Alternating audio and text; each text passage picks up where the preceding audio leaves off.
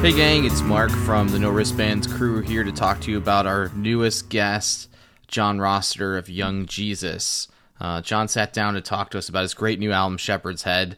He's originally from Chicago. It was great to sit down and pick his brain about how Chicago has impacted his band. John's a searcher. He isn't complacent with the music he creates, and he lets his instincts take him wherever they may lead. It was super interesting to hear him discuss how Shepherd Head was the start of a new approach to music and how that openness was both exciting and nerve-wracking. Young Jesus started as a four-piece band, but has evolved into more of a solo project with their most recent album. There's a lot of excitement in John about how these songs will translate in a live setting when it isn't a traditional four-piece band, and how it has led him to reapproach some of Young Jesus' older material. I anticipate them putting on a very moving and thoughtful show when they play Sleeping Village on November 27th. Please make sure you check out their new album, Shepherd Head, as well as their show on November 27th. And as always, please make sure you give us a follow on Instagram and Twitter at No Wristbands, and follow our new Facebook page, No Wristbands We Drink for Free. Check out our website, NoWristbands.com, and read our bi-monthly blog, Dig In.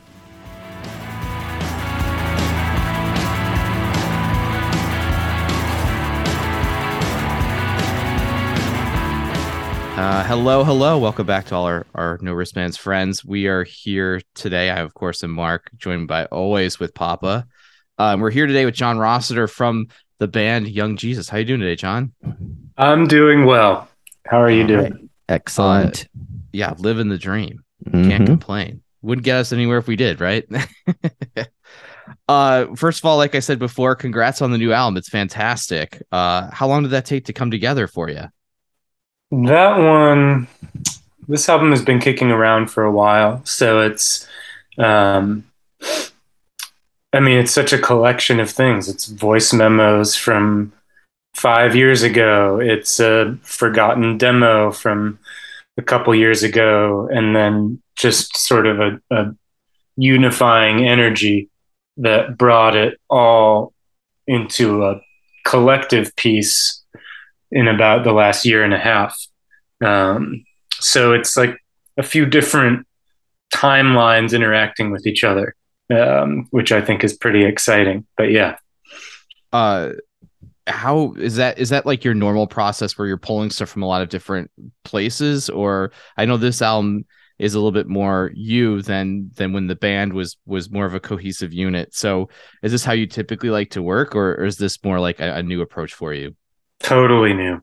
Mm-hmm. Wow. So I usually in the past would be so rigorous with rehearsing and writing and which spaces we were improvising in and taking the time to really, sometimes to a fault, just like perfectionist intensity.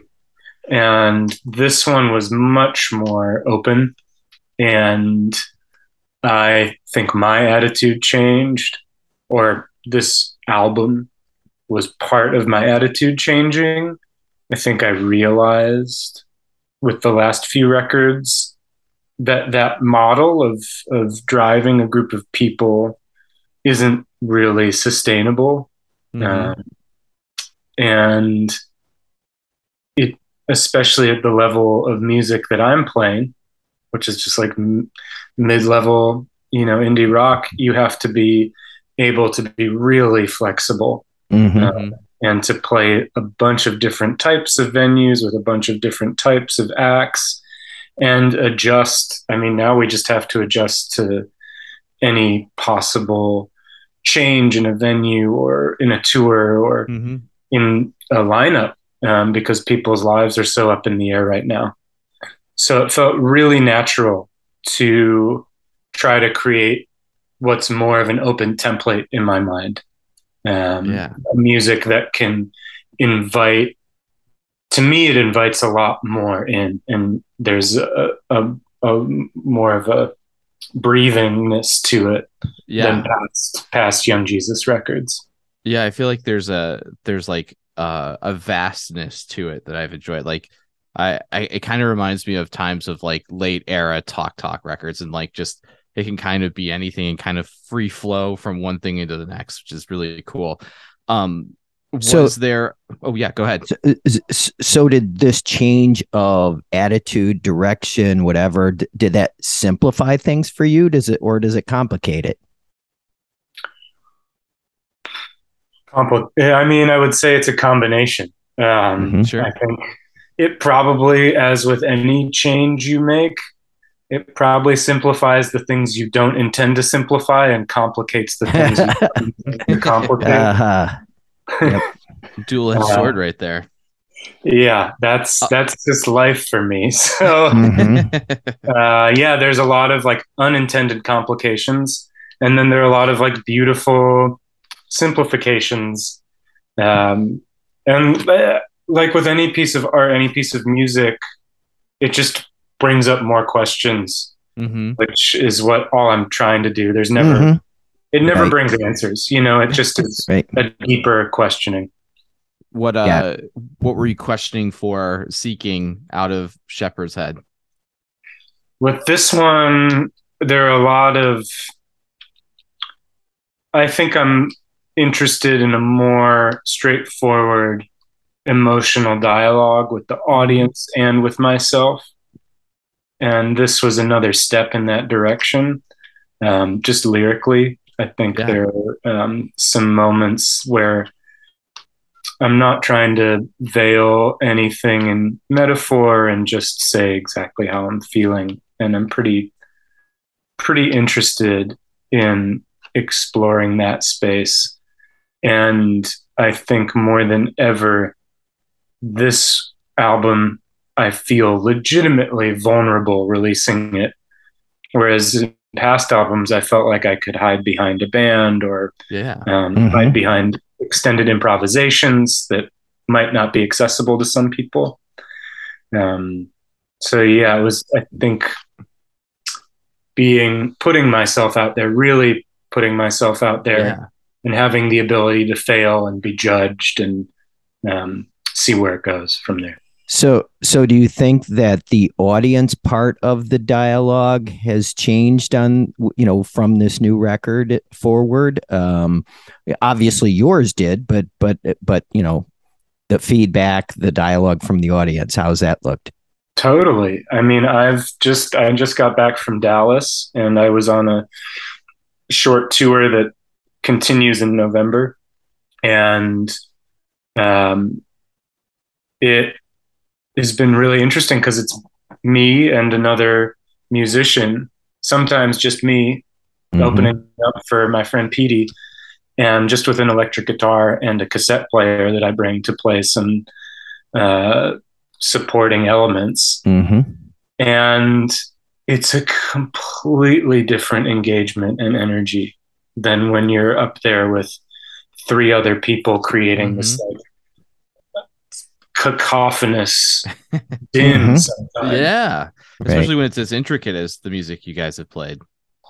Yeah, there's an interesting thing where when it was the four of us, it's about staying present with each other, and you don't really need to worry about the audience. As long as you're present with each other, it feels amazing. Sure.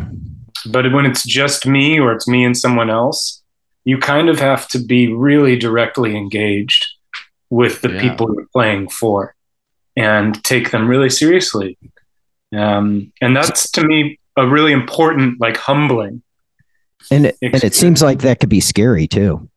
Oh yeah. Or like, I mean, when I was walking up 2 nights ago to the stage in Denver, and I don't know, like 300 or 400 people, and thinking like, holy shit, like it's just me right now, like I can never step back and let someone else take up the space. So that's a really great challenge. And the way I stay engaged is just by being honest with people. So that's been just really interesting to do as a musician. Yeah, I can imagine. How have the early returns been on the more stripped down performances? I mean, Dallas was amazing. It was good. I'm in a lot of these cases, I'm playing for mostly people that are coming to see Petey's music. And my assumption is because his music is really high energy and it edges towards dance elements and pop punk, that people would just be ready to party and not interested in what I'm doing. But people have been really receptive, and I've had a really good time so far. Yeah, I've been blown away, honestly. Awesome. Fantastic. Yeah. Cheers to you. Yeah. What in you, going back to something you said earlier about this being like your most vulnerable work, right? And which is saying something, because I feel like your music has always been about like searching for answers and like you putting yourself out there and being very vulnerable, whether that be like directly you or like through the music, right? What in you helps you have the confidence or the courage to put those thoughts out there? It'd be a lot easier to sing about like, oh, I want to go to a party tonight versus like, hey, I'm going through something, you know? Well, I did sing I Want to Go to a Party Tonight for a little while. Those early days. Yeah. So it's helpful to do that first, and then to want to go, and then to be at the party a lot, and to have it not feel that good eventually. So I think music has just been such a guide for my soul. And often when I'm really engaged in writing, it feels as if the music is guiding where I'm going. And I don't know where that is yet. I don't even know what the lessons Shepherdhead, this album, is trying to tell me yet. I think it'll reveal itself, and usually it takes about a year or two before the messages. What did Conceptual Beach tell us? Conceptual Beach told me, wow, I can tell you what the whole thing just there told me. Okay, hit us with that. Which was that I have a lot of anger, and I didn't know that. And it took a while for me to listen to the music and realize that I'm screaming like half the time. And there's a reason for that. And it's not just because I like screaming, you know, right? It's not because I think it sounds good. It's because something in me wants to scream, you know? And I think, well, I think I can tell you what Conceptual Beach is that along with that, there's a really genuine desire for exploration in me, and a really genuine place of peace too. So there's a lot, to me, on Conceptual Beach, there's a lot of peacefulness in it, and there's some elements of play, and the record before that was so serious. Do you feel like one was a reaction to the other, or just like this was a reflection of you like progressing, you and your bandmates progressing as human beings and individuals? Welcome to Conceptual Beach was really hard to write compared to the two albums that came before it. Those two happened literally within, I think, 6 months of each other, and we had them both finished by the time we signed with Saddle Creek. And Welcome to Conceptual Beach, we were really challenging ourselves musically. So we all had to give each other some space to grow and learn, which is very difficult for me. I want everything to be finished now and for everyone to already know what's on my mind. So, yeah, it was the things I learned from, the things I learned from Conceptual Beach are more from the process of it, which was that I was really intense to be around during that time, and really sort of no idea how to be a good band leader and manager, and how to manage my own emotions in order to help people feel good playing music. I really put myself first, and I think it's been a slow process of being like, yeah, that's no fun. It should be fun to make music. Do you think that you guys had taken it as far as you could have as that unit? Or do you feel like if the band had been like, yeah, okay, let's get back together and not get back together. Let's regroup and start working on the next album together. Would that have been something that would have been like as fulfilling for you artistically as what you ended up doing? I think it's possible, but the main thing for me is I don't shut out the possibility at all of us playing together in some form or another in the future. You know, our drummer Kern mixed Shepherd Head, and Marcel, the bassist, played bass on Ocean, and so those collaborations keep going. And there's really an untouchable special thing about how we jam. So I imagine one day, or I hope, I hope we come back around to even just sitting around in the practice space.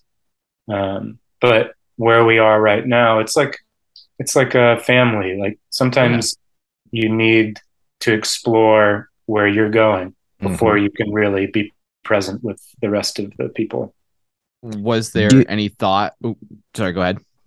Do you think that if it was a little bit easier to make money in the music industry nowadays, that you would be more likely to have the band still together? 100%. Yeah. That's a sad thing, but yeah. I mean, it's just it makes so many of these things a little bit easier because it's really hard to go on the road and to break even or lose money, and to keep working the barista or bookstore or landscaping jobs. I get why we end up frustrated, because we're selling our merch and we're lugging our gear and we're driving and we're working when we're home, and it's awfully hard for sure. But we also, at the same time, we love it. Yeah, there's a beauty to it too. I mean, there's a reason why even a band that's like as quote unquote big as like Animal Collective today came out and was like, hey, we can't tour Europe, just hemorrhage too much money, exactly. It's just a sad reality of the world today, which is why whenever I buy music, I either do it directly from the band on tour or I wait till Bandcamp Friday and buy it then. So I'm like, that's the move. You need my money. Right. So I bought your album on Friday. Yes. Nice. So with this new process of like making songs and like pulling stuff from really disparate areas, what was the first song on that new album that you're like, that you completed that you're like, okay, yeah, this is gonna work? I think I had, before we went on a tour with Appleseed Cast, I think 3 years ago. Yeah, great band, amazing people too. Love hearing that. And I recorded in the van while we were driving with the internal microphone on my Mac. Oh wow! Because I was just like, I'm sure I can put enough effects on this, whatever it is, to make it sound interesting. So I think there's some percussion that I did against a can, like an empty can, and then the back of a seat in the van that's on, I think, Satsuma maybe. I think that's my favorite song on the new album. Oh yeah, I love that song. Yeah, good. So that one I think started in the touring band, and I put together a bunch of really experimental. It's funny because a lot of people say this album is experimental, but the music that I did not put on it is so fucking crazy. I thought I was like putting out like a really digestible pop, like straightforward pop album. Yeah. So to realize how weird you are as a person, how weird you're. You're like, well, fuck me then. I kind of like it though. It's kind of nice. That's awesome. So you can get a lot weirder. Oh yeah, I mean, and I will. That's the nice thing. Part of the money thing is when you don't make much off of it is you try to do whatever you want to do. And to explore that muse is really a special experience in life. So I have another album that I just finished. So there's definitely some weird energy there. Okay. Is Saddle Creek, and we won't have to put them on blast, but are they like really supportive of that? They're like, hey John, go do whatever you want to do. Come back and let us know when it's finished. Yep. hundreds. Nice. That's fucking awesome. Yeah. That's what it should be. They've given me, like, they've said a few things like, maybe you could write a song that, you know, has a chorus, and that's fair. But they've never told me you need to do this. They just, Well, you can just take that as a challenge too. Exactly. Yeah. This is usually, I mean, what I have this thing, unfortunate. It's not unfortunate. It's just that who I am, that I'm just can be quite a contrarian. And my fiance always tells me if I just dressed like a punk, I would be a punk. But because I just like have this like fuck you thing in me that like if people really like the last thing I did, I'm like, I'm gonna do the exact opposite. Yeah. Or something totally different. I love it. Love a good contrarian. Yeah. Is there, like, this being more of like a solo endeavor, was there ever a thought about like retiring the name Young Jesus and going it on your own? Yeah, there was, for sure. There was a period of time where I thought about that. And ultimately Young Jesus has been so many different things for almost 15 years now that I felt like it could continue to be a container for, and I think it's a beautiful thing. I really like when bands or artists have just such varied journeys. Yeah. Agreed. Yeah. I mean, nobody wants to hear the same thing over and over again. Right. This is just another evolution. Exactly. Like Talk changed completely. Yeah. And, you know, David Bowie, whoever, Nick Cave, right. All these artists I really admire became very different, and they kept who they were at the same time. What I like about hearing that is, and this was a question, I feel like we're in sync right now, because a lot of stuff that I want to ask you, you're like touching on without me having to ask it, which I'm like, all right, yeah, cool, awesome. So that's my train of thought here. Yes, okay, I'm back. Is that there was a natural progression to it? It's not like you're like, hey, this time we're going to make this album, right? You're just like letting that music take you where it's going to go, and I think that's a really cool place to come at, and I bet that's like much more fulfilling as an artist. Yeah, it is. I mean, I just realized that I could record it all myself, and I knew how to use GarageBand, and I love GarageBand. And instead of doubting it and feeling self-conscious about using this like lame program or beginner's program, I was listening to a lot of dub music and a little Beach Boys and thinking, these people are using what's at hand and using that as an instrument. And I think of GarageBand in the same way. It's another instrument. It's a studio in itself that has constraints, and it has abilities. And if you push it, just like whatever the really interesting producers can do, then you find a weird tension, and then hope new things start to happen in there. Totally can imagine that being like a really fulfilling thing for you. When did you realize your voice was like as like powerful as it is? If you listen to like the early Young Jesus, the younger Jesus album, right? Yeah, I'm 34 now, so I'm old Jesus. You're older than he was, right? So is what point were you? I'm sorry, if you listen to the earlier stuff, your voice is strong in it, but it's not like as I'm not going to say theatrical, so that's not quite right, but like as I don't feel like you're going for it as much as you do on the later stuff and like letting it open itself up. Yeah, I was so shy, and didn't. I still have trouble thinking of myself as a musician, and I was I was basically a teenager when Young Jesus started, and it's to the early members, Sean Nystrand and Cody Kellogg, Joe Levand, to their credit, they were really patient with me as I learned how to sing. But that was a long process. I remember the first show I sang at, I stood like 2 feet away from the mic because I was so scared. Uh-huh. But I also remember the first time I played with Sean and Cody. I showed them a song at my parents' house, and I screamed it like I was screaming with an acoustic guitar. And I knew there was something weird about that, that not everyone does that when they don't feel the need to Uh-huh. emote. Sure. Yeah. Yeah. And especially in your like parents' suburban house and it's a middle of the afternoon.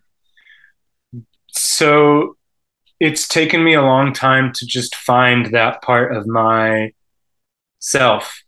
and let it go and let it be, because it's wild and fun, and I love my voice, but for a long time I really hated it.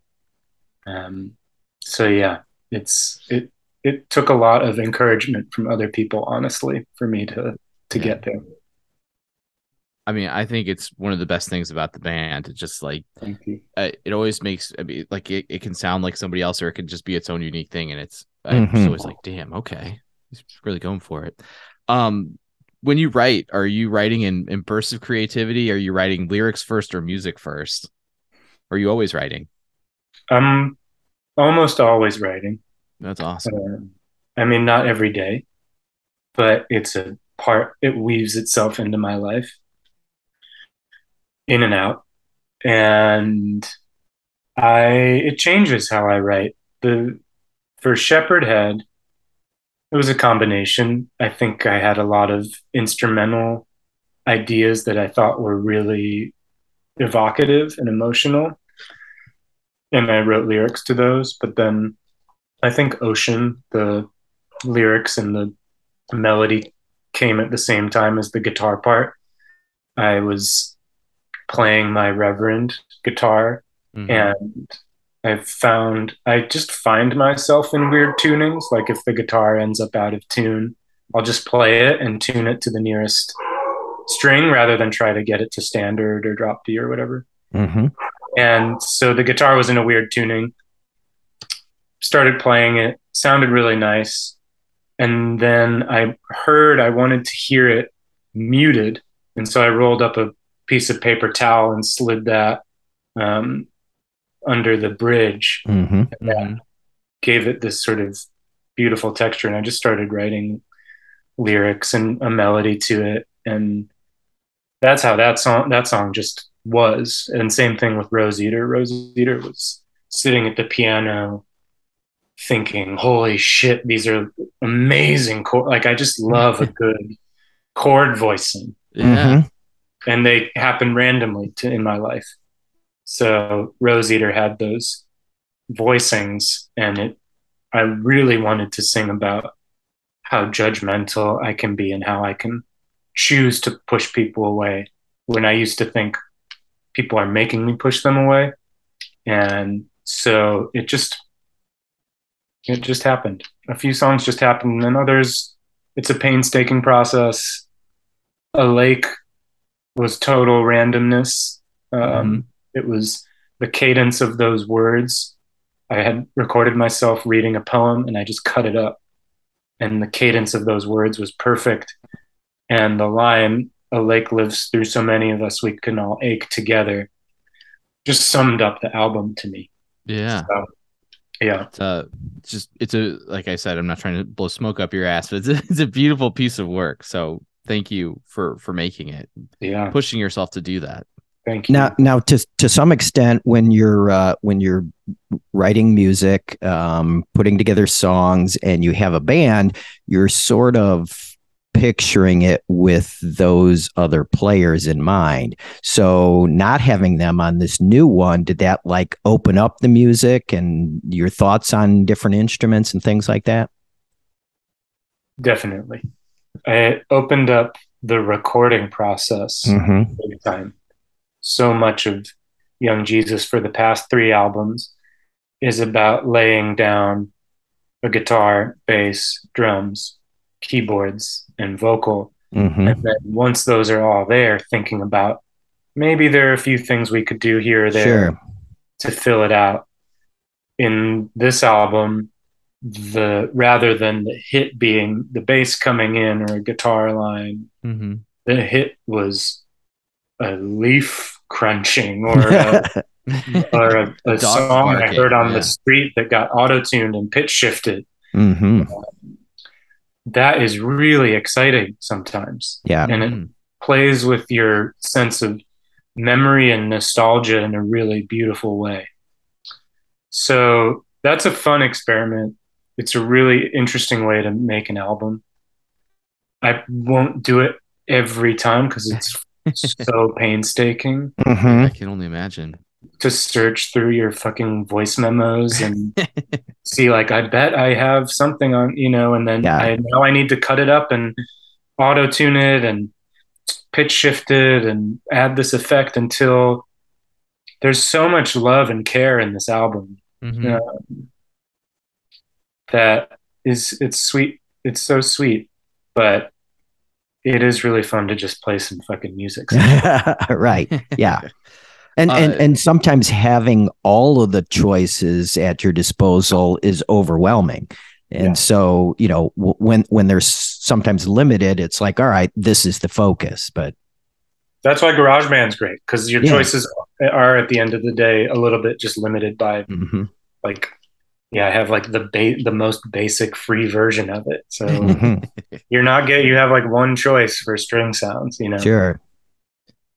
So yeah, so you don't have to go down. You're not doing your Smile by Brian Wilson, huh? Like, No. bring in the farm animals. So when you approach playing this live, and you're like, this was never intended to as like maybe it was intended, but like when you made it, probably wasn't with the idea of like touring it and playing it in front of people. How do you try and put together what that's going to sound like in person? Step by step, I think I had a show in Vancouver a couple weeks ago that was part of this little West Coast run we did. And we just showed up and we're like, okay, let's see what hits and what doesn't. And Mhm. the more I've done it, the more I've realized that people are really welcoming to straightforward, honest, emotional delivery. Mhm. You Right. can strip it back a lot. And if you're present as a musician and you believe in what you're saying, a lot of people will tune in, even if Yeah. they're wasted and there for something else. Yeah. Right. And that was a big surprise. So I'm trying to strip it back honestly to like Mhm. just the bone of what the music is. What is the easiest and like most effective form of delivery for what message I'm trying to communicate. Yeah. I'm mostly throwing out all the things I played on the album Mhm. and thinking about them as what do I want to say at a show and looking at the whole discography of Young Jesus. What journey do I want people to be on with me today rather than a rote repetition situation? And what's the best way to make that direct connection with the audience? Yeah. And that a guitar and a voice is sometimes all you. Sure. Man, that's great. So do you feel like you're having a burst of creativity right now? It sounds like you already have, I don't know if it's finished, but you sound like you're well on your way to a next album, and this one just came out. Was this like, have you had this one finished for a while and you were like waiting for supply chain issues with getting the vinyl press to put it out? Or is it like, okay, it's out. If the vinyl's ready, it's ready. Let's just get it going. I think I finished Shepherdhead like 8 or 9 months ago, maybe 10. Mm-hmm. And then I just had all these experiences that led me to needing to write a new album. And I love playing music with people, so I found a group to sit in and jam with. And when I'm not playing in Young Jesus, I do a lot of improvising and sort of free music shows. Mm-hmm. So just far out, you show up and you figure it out when you're there and listen to each other and whatever happens. And you did an AMA on Reddit, and you were kind of talking about like that's what your dream state of going on tour is, like getting local musicians and being like, let's figure it out. And I think that's really cool. And it's cool that you have like a foundation having had done that. That's really exciting. Yeah, it's such a good experience to make everything up and to realize it's okay. Yeah, you can fail and it's okay. Yeah. And well, you probably learn a lot about yourself doing that. So much. And so it's got to feel like invigorating that every show is different versus like, you know, you go to your standard show. It's like you know what the set list is ahead of time when you show up, right? Yeah, exactly. And so I feel creative in the way that I'm thinking about how to put a set together. I've never felt more interested in that.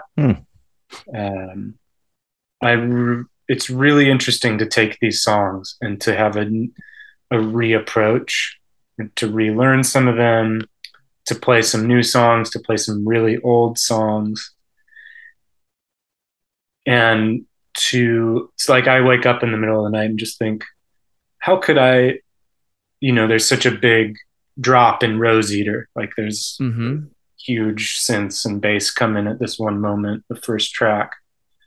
And I wake up thinking, what's a more efficient way to communicate that drop than having backing tracks or something? That's really fun to me right now. It's like a puzzle. So yeah. It's a different level of craft that I haven't been a part of before. Maybe that could be some sort of audience participation. That's a great idea. And they might throw out some song he doesn't remember, right? Yeah. Like I saw Stephen Malcolmus one time, and he was like just taking requests, and somebody kept yelling gold sounds, and he kept like not doing it. And finally, he's like, "I got to be honest with you, I don't know all the lyrics anymore."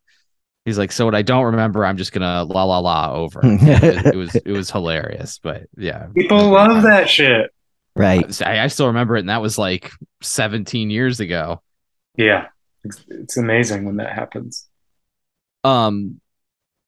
So we totally buried the lead here. You're from Chicago. How do you feel like the Chicago music scene has influenced you as an artist over the past 15 years that you've been making music as like a functional band? I'm sure you've been playing music longer than that. Wow. So, I mean, endlessly. We were just Sean Nystrand and I met when we were 14. He's an originating member of Young Jesus, not in the band anymore, but he still lives in Chicago. And we were just teenagers listening to Alkaline Trio and Spitalfield and hell yeah, The Academy Is and 504 Plan and Piglet and Make Believe. I forgot about that band. Amazing band. Joan of Arc, Captain Jazz. And then a little bit later, we were really into Wilco and stretched out a bit more. And so it's foundational, the way of communicating emotionally, and and then just eventually meeting other musicians. It's funny because I'm from the suburbs. I grew up in the north suburbs of Chicago. And we all did in the original formation of Young Jesus. And I'm on tour with a bunch of people I went to high school with. Oh, wow. So Pete... Full circle. Yeah, Petey is the first drummer of Young Jesus from high school. Oh, very cool. Yeah, he grew up in Winnetka, and he's playing with a bassist who is a couple streets away from where I grew up. And his guitarist was in Young Jesus for a few years, Garrison Benson. And the musician I've been playing with grew up in Wilmette, and we knew each other.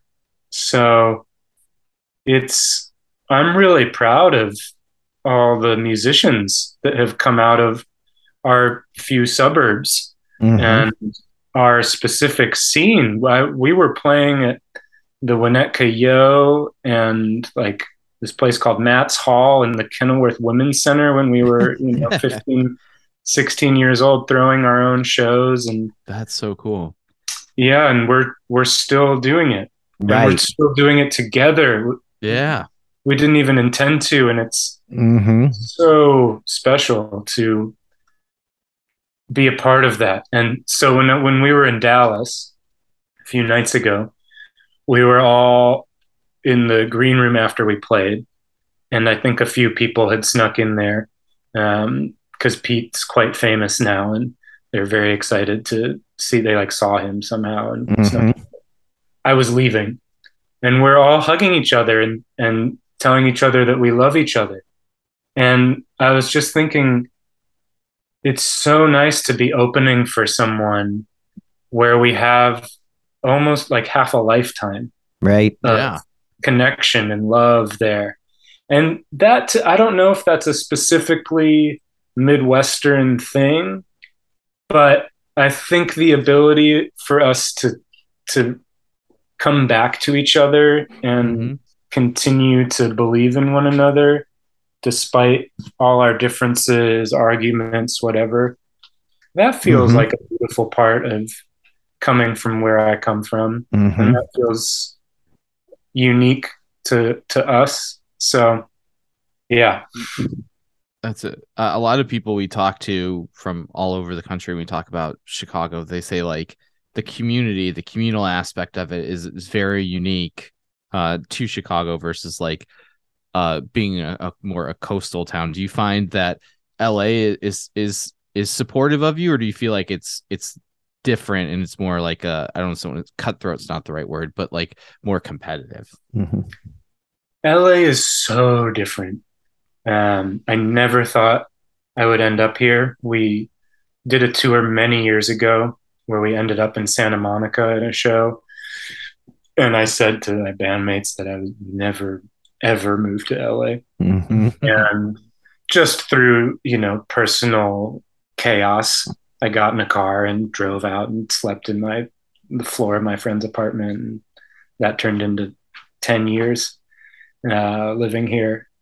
And LA has been really amazing in a lot of ways and welcoming in a different way. The amount of people here and the amount of different kinds of art that's constantly happening is really interesting. And two of the members of the last iteration of Young Jesus were from LA, and they just have a different sense of time and space Mm-hmm. and music. Like when you don't have seasons, I think your memory and your actual sense of musical time is a little bit different. It's a little bit maybe more elastic than when you have like a cap on every season to remember events by and emotions. So that's just really fun to me like I love playing music with New Yorkers, and I love playing music with people from different countries because we're bringing really different sensibilities. But yeah, I wouldn't say LA is more cutthroat. I would say there's a version of it that you could subscribe to that is really image based and success based. Mm-hmm. But because of that, there's a really vibrant underground Right. that does not give a shit about any of that. Yeah. Which is great and really appeals to my Chicago Midwest sensibilities, I would say. Yeah. I love that. Before we enter the other Chicago-based questions were a phase of the pod, is there an album or a musician that you think had like the biggest impact on you wanting to become a musician in your own right? Wow.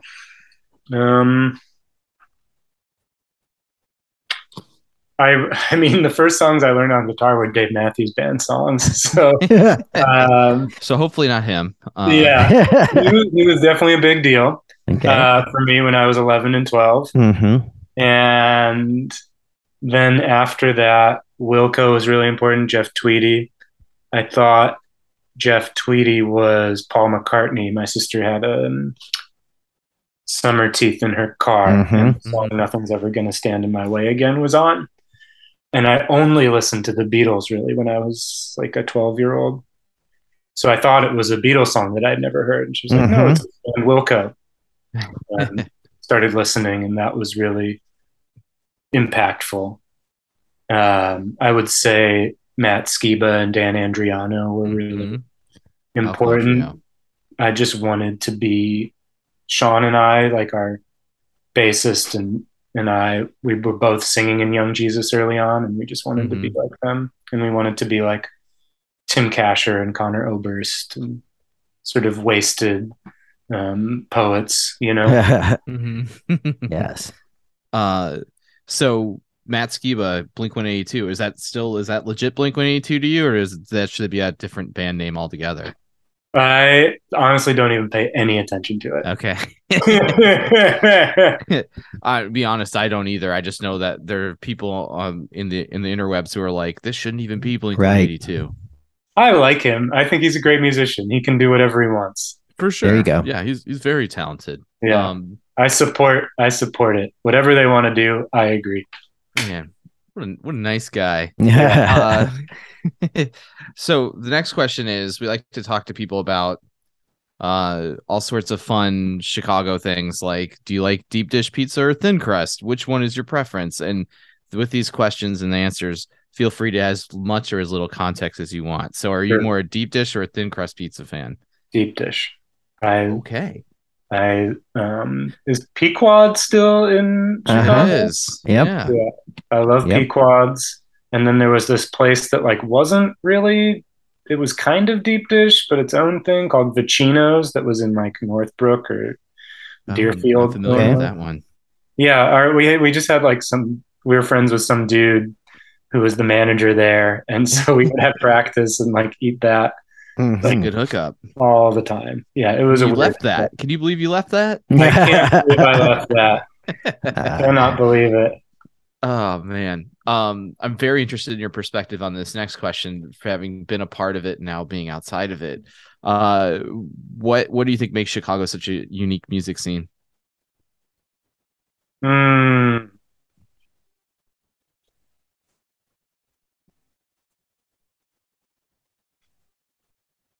I think what you said earlier, that sense of community is really important. I do think people really do turn out to see each other. And I wish I could still hang in this way, but I think the bar culture is amazing in Chicago. And agreed. There are a lot of musicians hanging out at really specific places that become these, you know, like just special rooms, you know, like what is it? Rainbow Room, Rainbow Club. Yeah, Rainbow Club. Yep. Love Rainbow. Yep. That spot. And when I was in Chicago, and there was this bar called Two-Man's down the street from me, and we would just all go there, and we would see other musicians, and we'd talk shit, and we'd watch the Blackhawks, and back when they were amazing. And it's a really interesting thing that happens when people are seeing each other regularly like that. That doesn't happen in LA. It doesn't happen in New York. There's that in New Orleans for sure. But it's different. I lived there for 7 years. You're right. There definitely is. But it's different. There's a real danger. There's a real danger in New Orleans. Like just you can feel the pull of wanting to be there forever. Chicago, I think, has a little bit more of almost a lightheartedness to it when it comes to that. So, And when you're hanging with those people at the Rainbow or whatever, you're being exposed to so many new ideas, but you're also getting support for your own ideas. You know, people are enthusiastic about what you're doing. Yeah. And it was very special to me to be young and I was living in Ukrainian Village, and I was in Rogers Park for a bit, and everyone was so willing to hang out with me and I was, like 22, 23, complete piece of shit. And people took me seriously, or they were at least they buy Right. you a drink and they're curious about who you are, Mm-hmm. which I can't say for a lot of other places. Awesome. It's that those cheap drinks. We have a question about that in a second, so we'll build to that. I'm interested in this next question we have, and you can answer it as both a musician and just a fan going to shows. What is your favorite venue to play in Chicago? What's your favorite venue as a fan to go to a show? My favorite venue to play is Subterranean, just because it holds so many memories for me. Mm-hmm. It's a That great spot. Yeah, that was the first venue that would have us in Chicago. Before that, we would play at this bar called, it was a bar slash liquor store called Miska's, and Okay. it's kind of down the street from Beat Kitchen.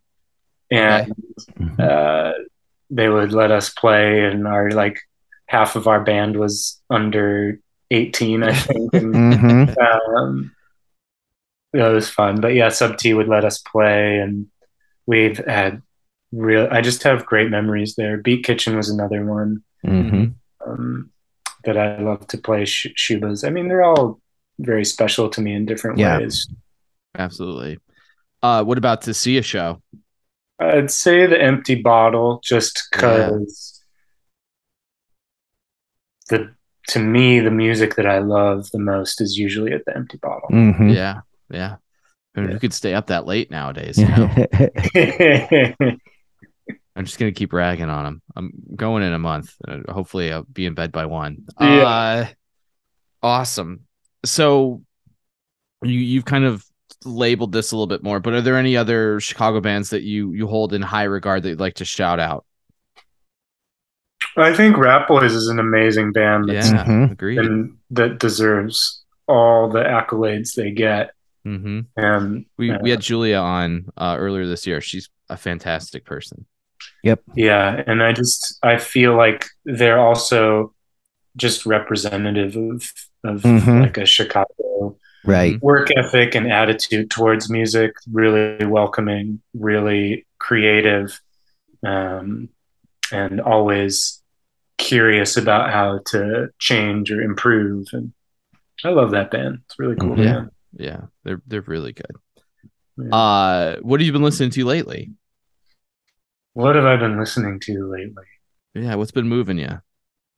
Honestly, I don't listen to a lot of music. When I do, I like really flip out over it, so I get kind of obsessive. And lately, my most recent obsession is this British guitarist named Derek Bailey. He's like, it sounds, if you had asked me a few years ago what it was, I would say it's complete nonsense and like doesn't make any sense. But he's trying to play guitar without referencing like any possible idiom or style. And he's a really interesting dude.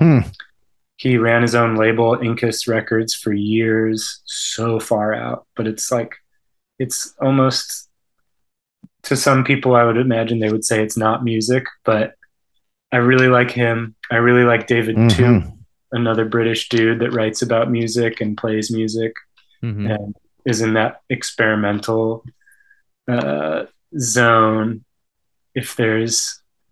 What else have I liked? Go ahead. Sorry, I was going to say, in looking at his discography, there's so much stuff. Where does one jump in at with Derek Bailey? I have no idea. I mean, if you want to not be like afraid, the Ballads record that he did for Tariq, the John Zorn's label, is cool. It gives you like a little bit of what he does without giving you the full Derek Bailey, which is extremely intense. I can't wait. I think you. Yeah, I would say you are. Yes. I listened to that Talking Heads album, Remain in Light, for the first time recently. I thought that was incredible. Oh yeah. That's like a song record. I feel like that's something you have to kind of avoid at this point. Is it just like you'd heard some of the songs, you're like, yeah, I'll get back to that later? I never paid attention to Talking Heads, and then it just happened at the right moment. I was on a drive, Mm-hmm. I put it on, and I was like, wow, this is texturally such a cool record. Um, yeah, I love this band Brain Ticket. It's like some krautrock shit. Mm-hmm. Um, I'm here for that. yeah, John Cale I'm into right now. Mm-hmm. Mm-hmm. Do you listen to the Joker? Not that we're going to talk about other people's podcasts. You listen to Joker Man podcasts? No, what is that? It's they did a deep dive of like every Bob Dylan album, and now they're doing like Lou Reed, John Cale, Velvet Underground. So it's pretty interesting. They're Cool. good dudes. I love that music. I love Velvet Underground so Mhm. much. So, yeah. Talk about a fuck you band. So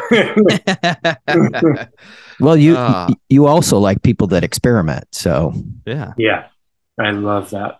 Yeah. I've always loved like Anthony and the Johnsons and that music, and Willis Earl Beale, and you know the people that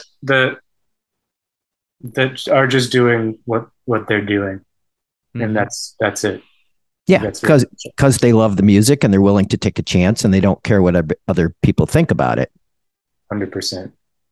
I'm here for that. So our we have a couple more questions, but our last real Chicago one is, what is your go-to cheap drink? Like, we are huge fans of cheap drinks, so if left to my own devices, I'm probably drinking like a PBR or like a Rolling Rock. What is John's go-to cheap drink? And if you don't drink anymore, is it like Diet Coke or water? I don't drink much anymore, so it's usually sparkling water is what I reach for when I'm playing shows. But if I were, as I reminisce about Chicago, right? Yeah, at your apex, back in your empty bottle days, and exactly. I would say I went to this bar called The Sovereign that was right around Loyola. And they sold PBR in bottles, and you know how they have the little like you guess the thing and you get the card. Yeah. And that was, you know, I was 21. I thought it was the coolest shit ever.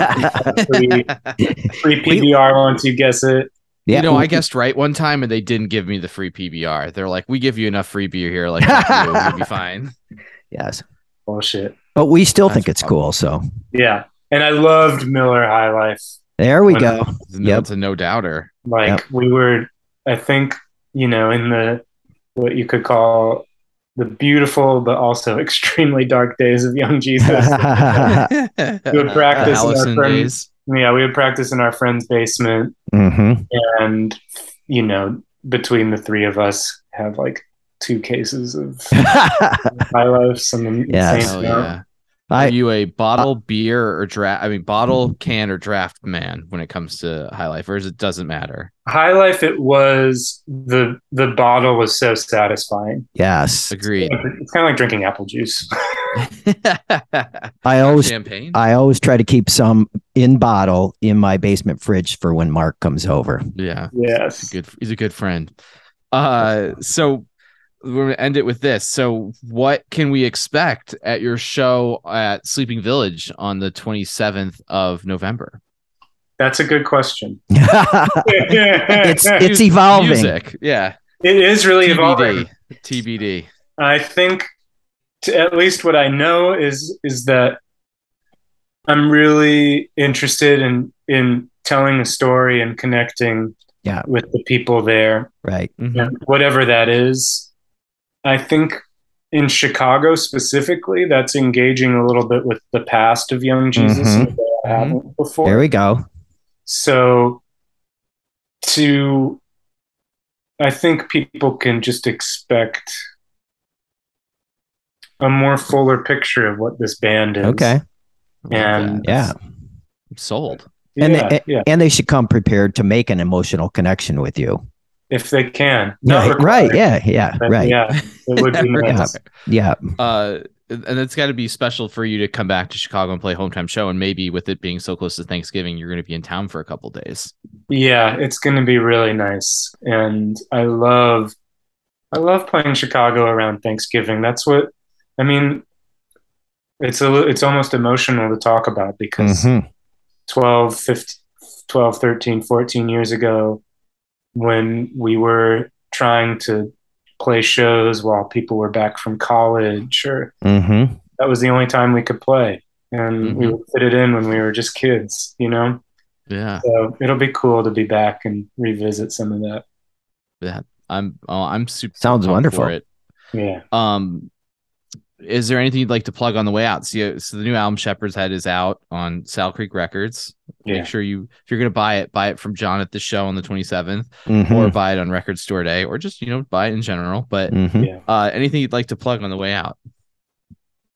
Oh gosh, nothing. Just keep listening to music and keep. Mhm. I would. The one thing I would like to plug is I. I was saying this in Dallas the other night. I just wrote a song about this. To believe in the slow, unglamorous changes, those tiny little unglamorous, slow changes in life, that even if it feels like nothing's happening, the fact that you're trying is really important. And you might not know where you're going. And you Mhm. might not have an idea of what that change could be, even though you really Mhm. want it to happen. But just keep going after it, because I really do believe in that as a force to save the world. That's Sounds like great advice. Yeah. some solid advice. Yeah, Thank you yeah. for getting contemplative with it. Yeah. Yes. I know no other way to be. There you go. Yes. Hey, we only want you to be yourself. Right. Good. Well, John, thank you so much. It's been a real pleasure. Like I said, loving the new album. Please make sure you go check out that album, whether it be on Bandcamp or Spotify or anywhere else. Get some physical media, go to a record store. Yep. Or hopefully see everybody out at Sleeping Village on the 27th of November, Sunday, November 27th. So yes, please. Thank you so much for your time today. Take care. Thanks, Thank John. you, guys. Yep. Thanks a lot. Thanks so much for listening today. We are No Wristbands, We Drink for Free. Music, of course, has been provided by Merlin Wall. Please check them out on Spotify or on Bandcamp. Please also subscribe to our podcast on Spotify, Apple Podcasts, or wherever you listen to your podcasts. And give us a follow on Instagram and Twitter at No Wristbands, and check out our website at NoWristbands.com.